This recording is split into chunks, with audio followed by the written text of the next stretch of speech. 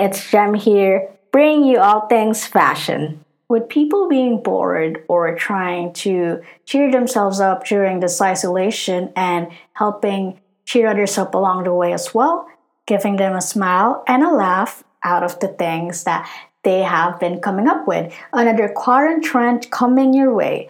It's a craze for people all around the world, especially in Australia, to dress up when taking the trash out. From superhero costumes to evening gowns or full on cosplay, a lot have been strutting their way to the garden path as if being part of a catwalk just to take the trash out.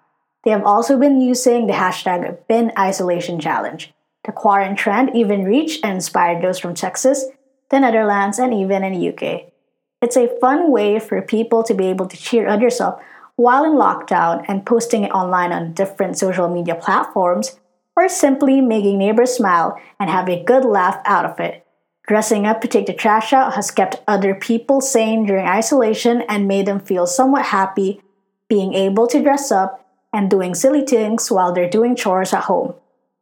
People all over the world are getting really creative at trying to amuse themselves and cheering up people along the way. What do you think of this quarantine trend fashion?